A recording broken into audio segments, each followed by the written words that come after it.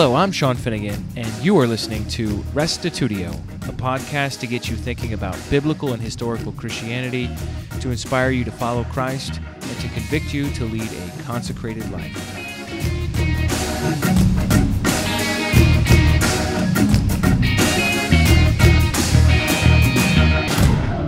What are your thoughts about baptism? In this interview, I ask Ken LaPrade's, a house church pastor from El Paso, Texas, and Juarez, Mexico, to share his journey with respect to this subject. Coming from a way international background, LaPrade learned that spirit baptism had replaced water and was taught that baptisms in Acts were incidents of the apostles holding on to an outdated mode without fully realizing that spirit had replaced water. When LaPrade went back through the book of Acts, however, he failed to detect any negative remarks about baptism in water. He started to see how baptism in water and spirit actually went together in several conversion narratives in Acts, and started on quite a journey to study this subject himself, culminating in his own baptism a couple of years back. Interestingly enough, although he had no anticipation of this, he experienced some miraculous physical healing after he received baptism. Now, I realize for some of Restitutio's listeners, this subject may be controversial, and for others, it might be completely mundane. All I ask is that you consider what Ken LaPrade shares here. He has a very level-headed, humble approach to this subject, and even if you disagree with him, I think it's good to at least hear him out and hear his case on why baptism in water is still relevant today. Here now is interview number 14, Ken LaPrade, talking about his baptism journey. Welcome to Restitutio. Well, thank you. Thank you, Sean. Today we're talking about your journey with the doctrine of baptism, which is an important subject, and I thought we could start by looking at first what your understanding of this was growing up. Now, you had been an atheist and had converted to Christianity under the Way International, and so what was your belief about the subject during that time? Interestingly, the same year I became a Christian, I later got involved in the Way International. Once I took the foundational class of basic Bible instruction in March of 1973, I quickly latched on to the idea being promoted that spirit baptism had somehow replaced water baptism, and that was the meaning of, say, Acts 1:5, where Jesus said, for John, certainly baptized with water, but you will be baptized with Holy Spirit. And so there was a whole theology of how, a greater baptism had replaced an inferior baptism associated with John. And I kind of latched onto that idea, and for the most part of 40 years didn't question it that much. 40 years, huh? Yes, 40 years. I can't say that about anything. Exactly, yeah. Exactly. That sounds like a very reasonable hypothesis that, look, baptism was in water during the period that John the Baptist was in ministry. That, of course, when John died, Jesus took over, and then once the Spirit came on Pentecost, that the idea of that the practice of spirit baptism would replace the water. The idea that John's ministry was provisional, so John's baptism was provisional, and then once Jesus came and once the Spirit came, that replaced it. I mean, it sounds very reasonable. It does sound reasonable on the surface. The thing I kept noticing when, say, starting about 5 years ago, after a conversation with Victor Gluckin, I started rereading the New Testament and a lot in the book of Acts, and thinking about the different places where people were obviously baptizing other people. And it made me question our old norm of spirit baptism having replaced water baptism, because, starting on the day of Pentecost, Peter ask that people be baptized, that they repent and be baptized, and then, as an after result, they would receive the Holy Spirit. So it began to dawn on me more and more that the continued practice of water baptism in the book of Acts was not in contradiction to what Jesus had said about the Holy Spirit being poured out and calling it baptism in Acts 1:5. Right. So with observing people baptizing other people, why did that in any way challenge your old view? I mean, couldn't that have been in spirit? One of the things I noticed that the way Holy Spirit baptism is used, or, being baptized in Holy Spirit, it's actually never used as a noun, but it's only used in 6 verses, but it never refers to anyone other than the ascended Messiah being a baptizer with Holy Spirit. Right. It never fit the pattern of people baptizing other people. So, when you see that early in Acts, of course, one of the ways I think we explained that away was to say, well, these people were still used to doing things that were still under the law. We consider the Gospels as in distinct administration where the law had not been completed yet. Even though there's some truth to that,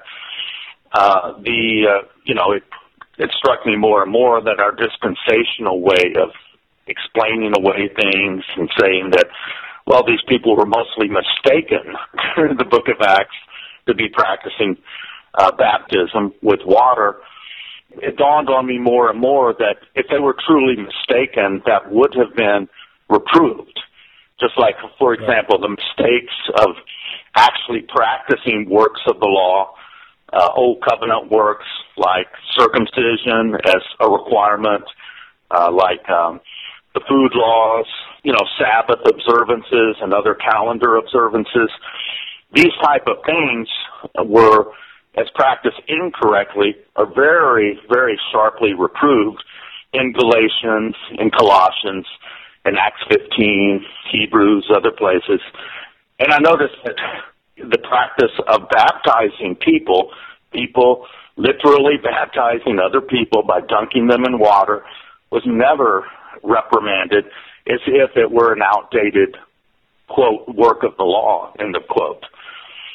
So what I hear you saying is that you perceived almost like a dispensational approach on this one subject, even though you were no longer a dispensationalist. Exactly. I realized that in a subtle way I had, by not really challenging my own thinking on this subject, I had continued to retain an aspect of dispensationalism that, without really realizing that it was still, part of my psyche, part of my system.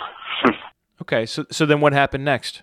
One of the things that happened when we met at one of the conferences in November, this was the one in 2014, so just a little over 2 years ago, we talked a lot about Jesus' command in Matthew 28, what's called the Great Commission.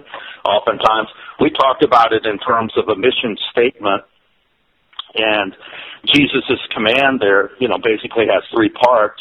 Discipling people from all nations, also baptizing them in the name of the Father, the Son, Holy Spirit, and teaching them to observe that which He had commanded.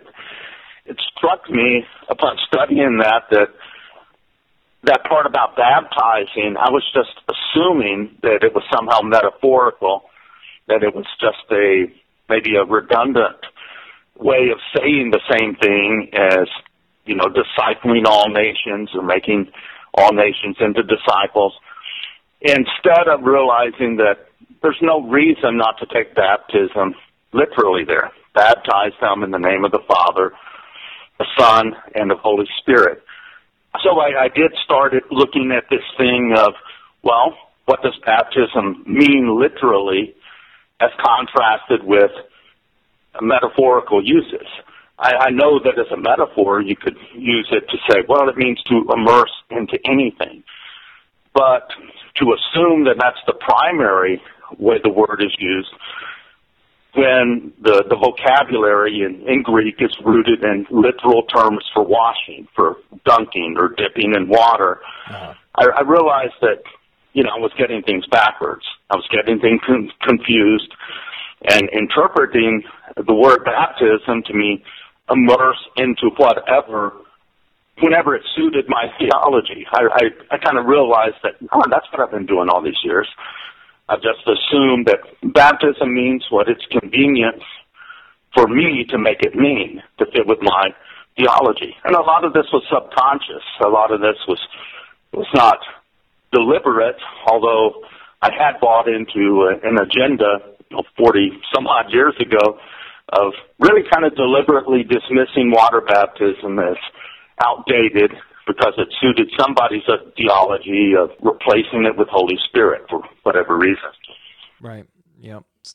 So the text then, Matthew 28:19, said, make disciples, baptizing them, and teaching them. Some people would say, well, this is some sort of figure of speech where all three are really the same thing. And what you're saying is that, no, these are not three ways of saying the same thing. Making disciples is one thing, baptizing them is another, and teaching them to observe what Jesus has commanded is a third. How would you establish that? One of the ways I established it in my studies was to put myself in the shoes of those present. I knew, for example, that Peter was one of the guys present at that time when he heard the Lord teach that. And then, it's not that many days after that, this was Jesus speaking in his resurrected body. But in the book of Acts, right after that, on the day of Pentecost itself, Peter, who had been given metaphorically the keys of the kingdom, so to speak, before preaching the open doors about requirements to enter the kingdom to Judeans, Jews in Jerusalem on the day of Pentecost. And then later on, the first one to open doors to the Gentiles. In both cases, with the Jews on the day of Pentecost and then later with the Gentiles in Acts chapter 10, the use of water to baptize people was totally seen as congruent with them having received Holy Spirit. There wasn't any such of a theology in his thinking or in the thinking of anyone in the book of Acts that, some new mode of baptism has replaced an old, outdated mode of baptism. And this thing, as I read and reread these things became clearer. If Peter had been wrong to assume that, then I don't understand why these things would be accompanied by miraculous power on the day of Pentecost, miraculous power in the house of Cornelius, miraculous power when Philip went to Samaria. All of these things kind of corroborated that these guys were on track. They weren't perfect people. They didn't know anything. But once again, anything that was doctrinally wrong or misleading in the book of Acts was eventually reproved, and reproved quite strongly. Anything that was outdated as an obsolete requirement, a work of the law, is reproved and defined as such very clearly in the Scriptures. But baptism is never in the category of a, quote, work of the law that should have been reproved. And then later on, the Apostle Paul, very obviously, in Acts 16, with Lydia, then with the jailer and his family. I know, some people quote this thing in Acts 16 somewhat out of context. They say, well, look, the only requirement of the jailer was to believe on the Lord Jesus Christ, because that's what Paul told him. Believe on the Lord Jesus Christ, you'll be saved, you and your household. But that belief was accompanied by action, and the action was they got baptized. right. By the Apostle Paul. Apostle Paul, this is many years after the day of Pentecost, and the fact that these things were still going on, and that baptism is mentioned, at least briefly, in Galatians, Ephesians, Colossians, 1 Corinthians, it just shows me that there was a pattern of seeing that practice is totally congruent with the revelation of the new covenant in the Lord Jesus Christ. Yeah. Messiah's baptism. Just like John's baptism was a baptism in water for repentance, the difference being that John baptized in light of, hey, there's somebody coming later who's greater than I. Jesus Christ's baptism was in light of, well, here's the Messiah. That there's still that congruent message of baptism and a symbol, a physical symbol done with people's bodies to represent the redemption that the Lord Jesus Christ has brought about. Let me pause you there, because I feel like I'm drinking from a fire hydrant here. It's great. It's great. What I hear you saying on Matthew 28:19 is that if you put yourself in the shoes of Peter, for example, who was one of the people there that heard this commissioning, Peter himself had been baptized in water under John's baptism. So if you just say baptism, he's going to have that experience in his head of what that means. And then you combine that with the actual going forward in the book of Acts, his behavior there, and you see that he did, in fact, continue doing that. You have it on the day of Pentecost. You have it in chapter 10. And then also the other example is Paul, who has more theological maturity, especially by the time of Acts chapter 16. He's continuing in this seemingly misguided practice as well. So in other words, you're arguing that the practice is not really misguided at all. It's obedient to what Jesus had commissioned the church to say. To that, I just want to add one little thing here, and that is that in a later Christian document outside of the Bible, the document known as the Didache, this text they quote, which is basically a handbook for how to do church. They quote this verse, and they talk about what the practice of baptism was like in the early church. Now, this document, obviously, it's not inspired, it's not authoritative for us, but it does give us a window into how early Christians thought about this subject in even a later time, but way before the Catholic Church got started. And in this document, what they say is, look, baptize people in cold running water. If you don't have that, then baptize them in basically a tub, in lukewarm water. And if you don't have enough water to do that, then pour it over their head. And so you get this idea that the debate is not over the water part of it. It's just like, well, how can we do it based on if we live in a desert or if we live in a place next to a stream, or what sort of situation we're in. And so you have a real coherence from the practice of John, the practice of Jesus, the practice of the apostles, the practice of the early church, right up through to really today, if you look at it from a historical perspective. And that, for me, I know that might not be part of your journey, but for me, that was a significant part of my journey looking into this, because I wanted to see when this doctrine got corrupted, and I kept pushing that date back and back and back and back, and I ended up in the 20th century when I found the first people who were going against baptism. Right. So that was really shocking for me to discover. But I'm sorry, I cut you off. What was it for you next after that? That experience of reading and rethinking just basic definitions. That, for example, I got into the study of, well, what does literal usage mean in comparison with metaphorical usage? Just about any term that can be used literally can be used metaphorically. But that doesn't mean that, even human authors basically give you clues as to when a certain word is being used in a metaphorical way. For example, when the Apostle Paul talks about running the race and stuff like that, well, we know that he wasn't, stretching out there with his knights and, running down a racetrack. He's talking about, metaphorically, about practicing, working, making an effort to be obedient to the Scriptures, to the Word of God, to what He's called to do in Christ Jesus. Right. And, one of the things I studied was, it's the metaphorical uses of baptism are really just a few. They're quite limited. One has to do with Jesus being the one who would baptize with Holy Spirit and with fire, which is a metaphorical reference to future judgment. And that's clear in all four Gospels and in Acts 1:5.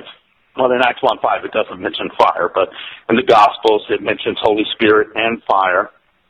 Then I noticed that, when Jesus talked about His upcoming suffering, that, can you guys be baptized with the baptism that I will be baptized with? And there He's referring to His upcoming suffering. And they answer, yes, we can. He says, that will happen someday. but I noticed that, probably, I didn't calculate percentage or anything, but I would say 90% or at least 85% of the Scriptures use baptism in a literal sense. And so that got my attention. If it's not literal, there must be something in the context to trigger a metaphorical interpretation. Yeah, this seems to be something that is really the crux of the debate over this subject is, do we take references to baptism, like, say, for example, let me just throw out a concrete example to work with. Acts 8:12. It says, "But when they believed Philip as he preached the good news about the kingdom of God in the name of Jesus Christ, they were baptized, both men and women." On a metaphorical reading of that, what it means is that they were immersed, in other words, they were, converted, that they experienced Christ in a spiritual way. And then the other option is that they believed Philip as he preached the gospel, and then they were dunked in water. So those are the two possible readings here. If you're going with a metaphorical reading, then you have a dry convert, and then if you go with the literal reading, you have a wet convert. And what I hear you saying here is that unless there's something in the text to trigger a metaphorical interpretation, we should default to the literal. Is that pretty much what you're saying? I think that's just the basic understanding of language, that, even a human author, if they're using something in a metaphorical or a symbolic way, then it'll be obvious. Of course, literal baptism itself is symbolic in the fact that it's a representation. And one of the things I think has to do with our old dispensational thinking was somewhat Gnostic. We saw physical things as somewhat less relevant than what we consider to be spiritual things. And, the same God who had dozens, if not hundreds, of metaphorical or symbolic, activities that were to be carried out literally, building the tabernacle, making the clothes for the priests, dipping things in water, sprinkling things in blood. The God who had perhaps hundreds of such things done for a period of, about 1,500 years it's the same God who, reduces symbolic things in the Messiah's accomplishments to not just a couple of things. So, but to dismiss everything that's physical as if, that's anti-spiritual somehow, it's just a misunderstanding of how Yahweh works with people. Yeah, it almost reminds me of a Reformation / anti-Catholic bias, an iconoclasm, if you will, where, this is a ritual, therefore it is one of these religious, anti-spiritual practices that has no meaning in it. But if you look at, like you mentioned there, all of the physical rituals, for lack of a better word, in the worship of God in the tabernacle, in the temple, in all these other Old Testament requirements, I don't think we can say, God is against the physical. Exactly. And the other parallel, too, that we need to mention here is communion. Here is a physical act that conveys this incredibly meaningful spiritual reality, but it is based on this physical act. Or a wedding. A wedding is a physical act with a spiritual reality. I mean, we have a few like this. Sure. Even, lifting up holy hands when you pray, that there are a few things like that from the heart. Plus, on the negative, sinful side, just to talk about how misleading this thinking could be. If somebody sins with actions with their body, they trick themselves into thinking that, well, it's no big deal. My spirit didn't sin. My spirit is some sort of eternal life seed within me, old, once saved, always saved, dispensational thinking. So it's no biggie if I sin with my body. And, that's one of the ways that such thinking can be devastatingly misleading, So in your own heart, you had come to this understanding. I was actually there, but for the listeners, can you describe how you took the step of actually going through with it? That was interesting. I had been in Atlanta, end of April, early May in 2014, where no baptisms had taken place. I had just retired from working at that time. I was very sick physically. I had been sick for about a year. I had been diagnosed with kind of a severe situation with diabetes that had affected my eyesight, among other things. But I had been taking medicines, strong medicines to supposedly control blood sugars, but the medicines were giving me very terrible side effects. I won't go into graphic details, but it's, my intestinal tract just was constantly in flux between extreme constipation and the extreme opposite of constipation. We get the picture. And even changing my eating habits and stuff like that wasn't helping. I eventually, in 2014, I stopped taking these medicines and just focused on what I could do with eating habits and exercise. The only exercise I could do was walk. I couldn't do anything more strenuous than that. And anyway, so there had been, baptism was mentioned in Atlanta in 2014. I went back in 2015. This time, in my little suitcase, I packed an extra change of clothes in case I got some wet. I had this thought that, if baptisms are presented, I've been looking at these things. I think to be honest before Yahweh, I need to go ahead and act on this as an act of repentance, even though it should have been done, earlier in my life, at the time that I initially committed myself to the Lordship of Jesus on some level, according to my previous understanding anyway. I brought some extra clothes, and sure enough, when I got to the airport, late April 2015, I got on a little tram from the airport, and there was a guy there from Connecticut named Carl, another guy from Houston, Texas named Randy, and I started talking to them. And they had already talked about, before I got on the little tramway, they had been in contact with each other, but they had already set up something where Carl was going to baptize Randy. So I got involved in their conversation, and I started to look forward with some excitement that, this really looks like an open door from Yahweh to confirm my suspicions that we've really had it wrong all these years. I need to go ahead and take action on it and not get talked out of it.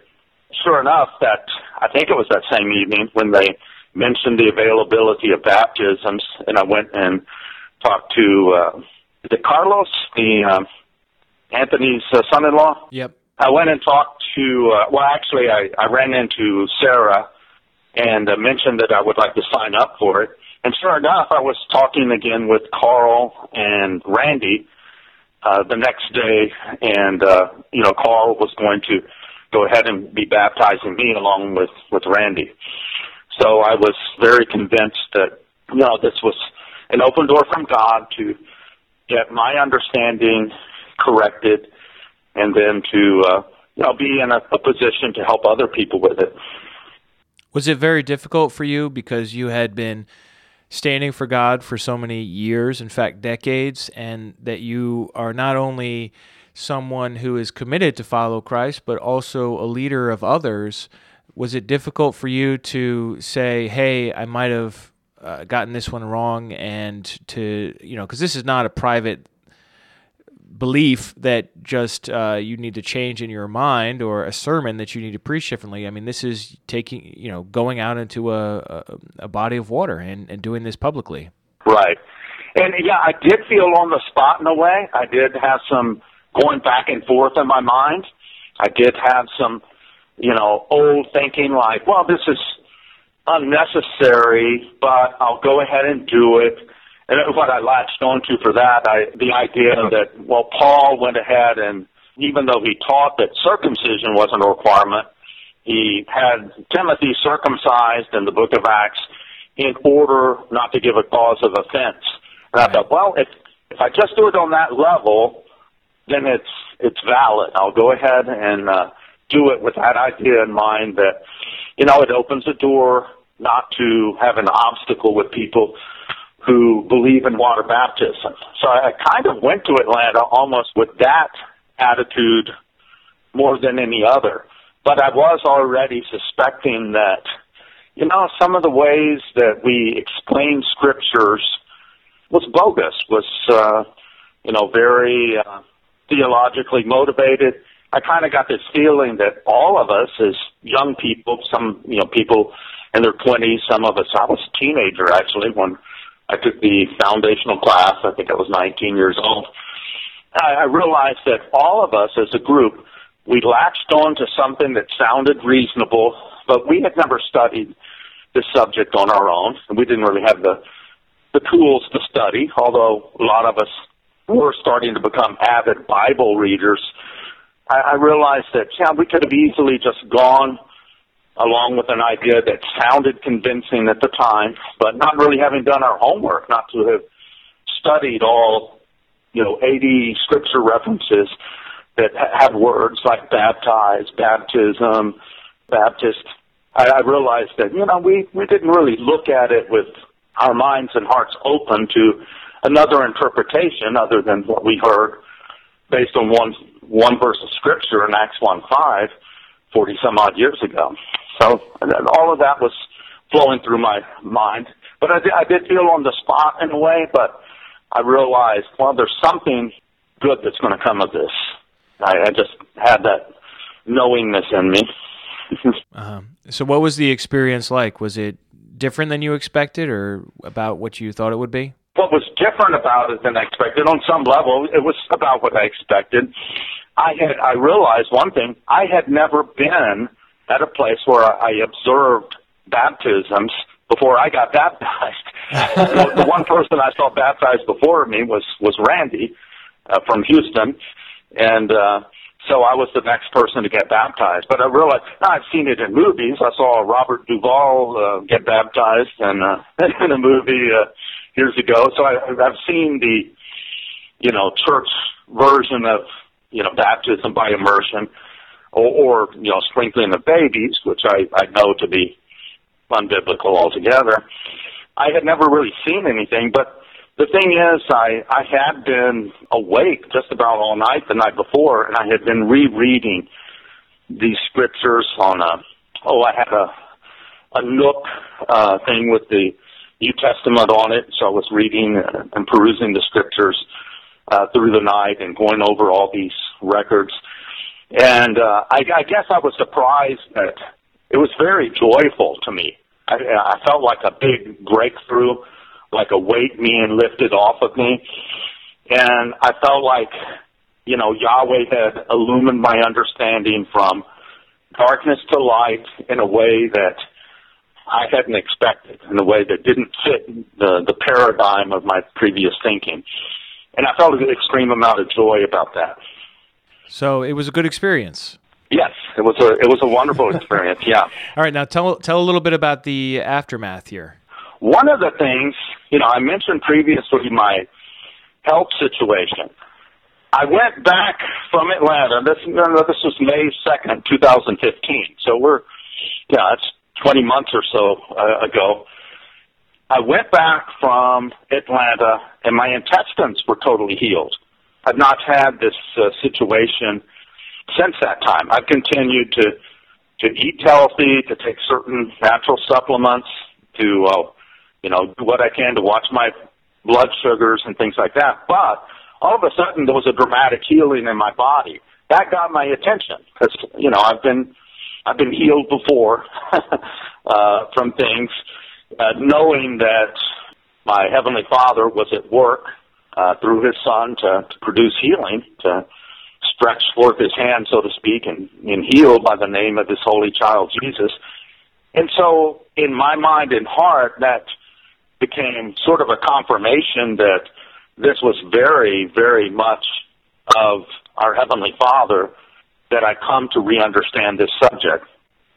So, when I came back, I began to study because I wanted to be qualified in a certain sense to be able to communicate this to other people in El Paso and Juarez.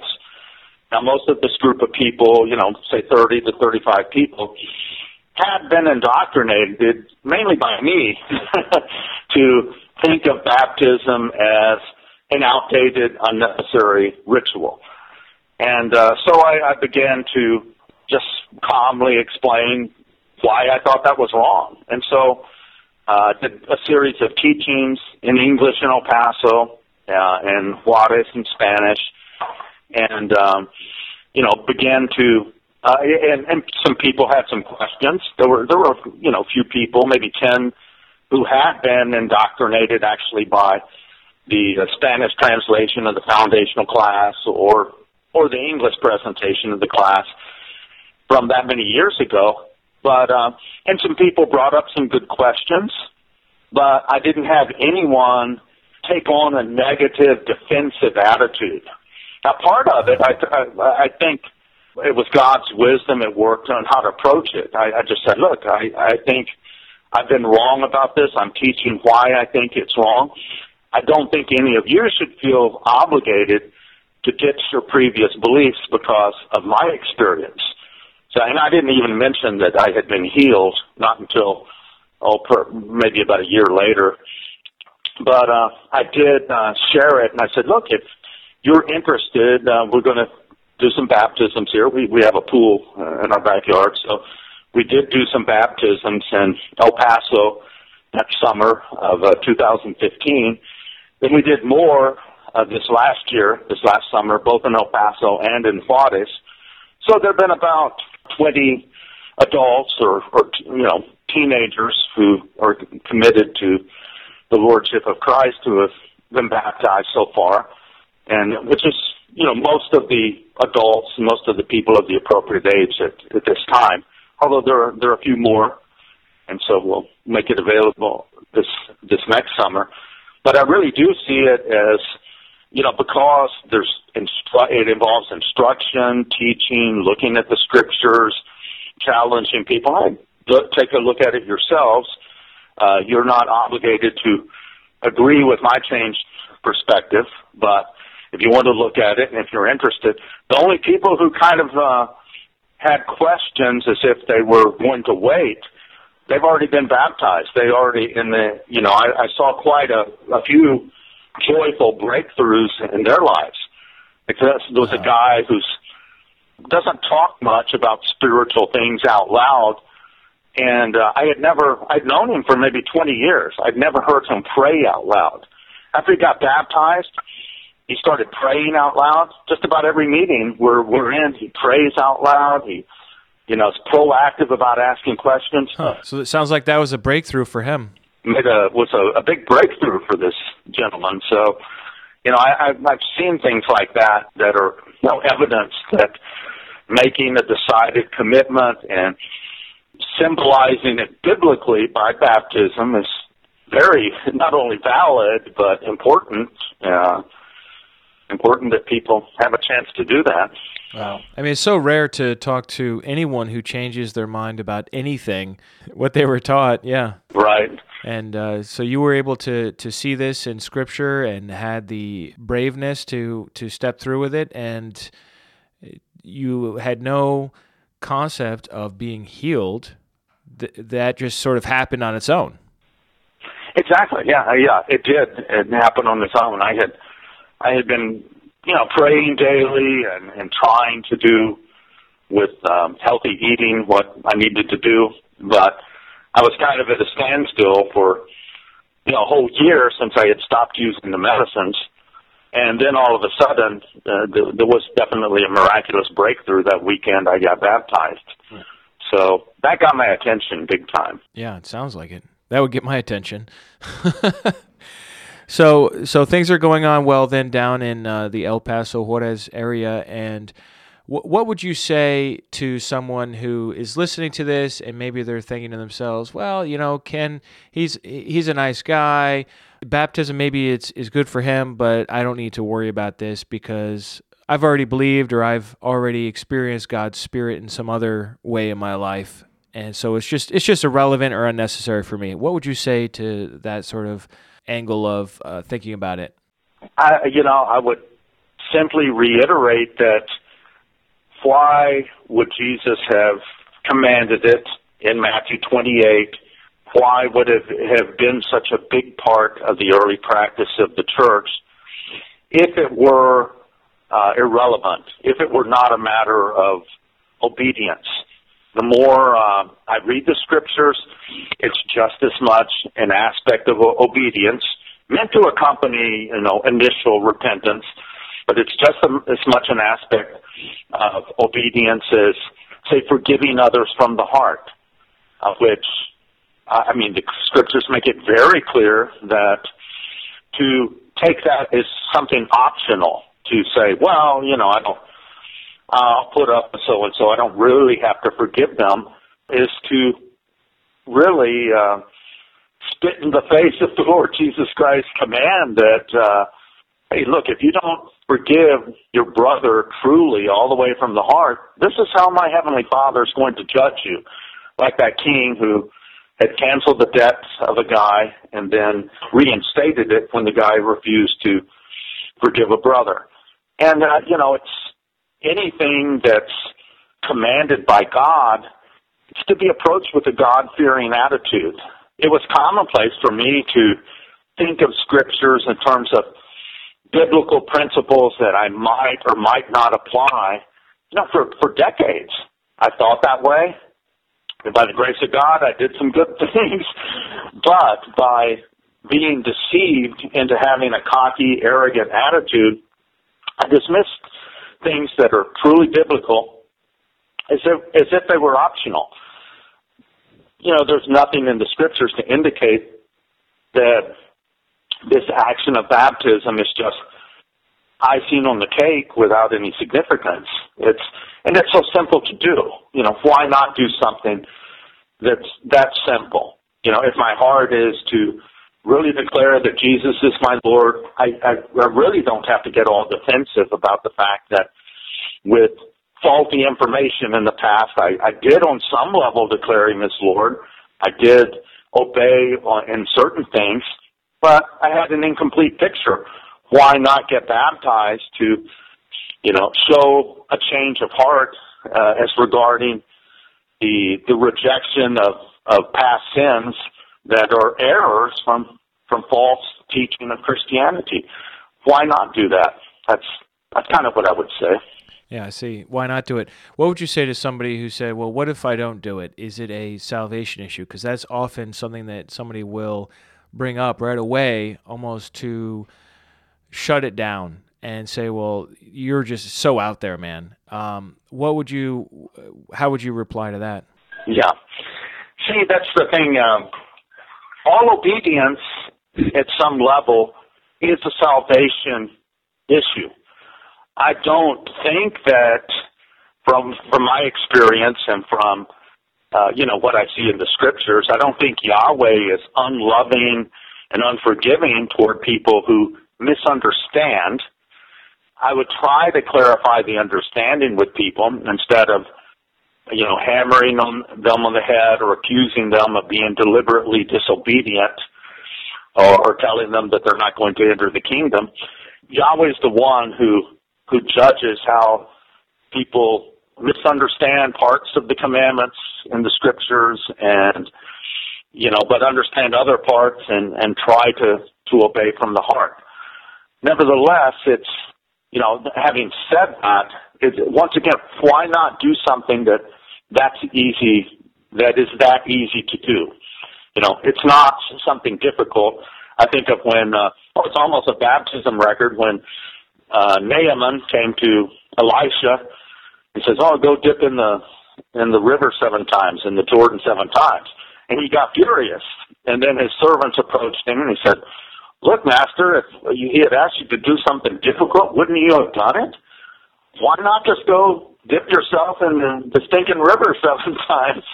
And sure enough, he did it and he got healed. But again, I think of that as parallel as far as the attitude. Why not do something that's easy to do? Why get defensive and prideful about how right we were about certain things? No doubt anybody from any Christian background has been right about certain things. But if there's a flaw in the foundational understanding of things, why not have the God-fearing humility to go back and say, you know what, I should do this just because I was wrong about so many things back when I thought of myself as dedicating my life to Christ. Why not do something that foundational not because I'm afraid that God's going to, send me to the lake of fire if I don't do it, but because it honors Him. If Jesus said to do it, I honor Him, I honor His Lordship by obeying what the Lord said.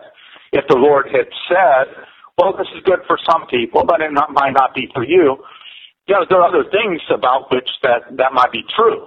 But the Scriptures don't really, present baptism as if it's just kind of an optional, nice thing to do if you feel like it. It's really not presented that way. So that's what I think about that at this time anyway.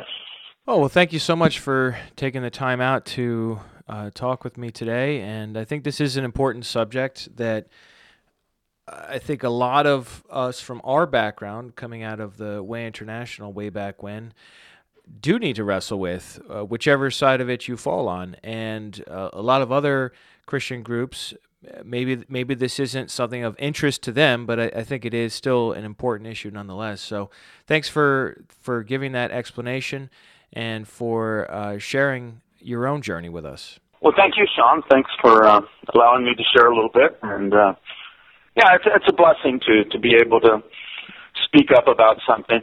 For those of us who are from our background, I'm so thankful that I learned, say, from your dad and from other people, the necessity of ditching, once saved, always saved thinking, probably 15, 16 years ago, and starting to think in terms of a repentant lifestyle.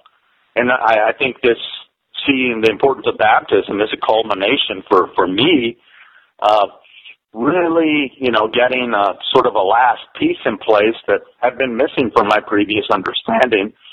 So I'm hopeful that people will read the Scriptures for themselves and think about the possibility that they've misunderstood something.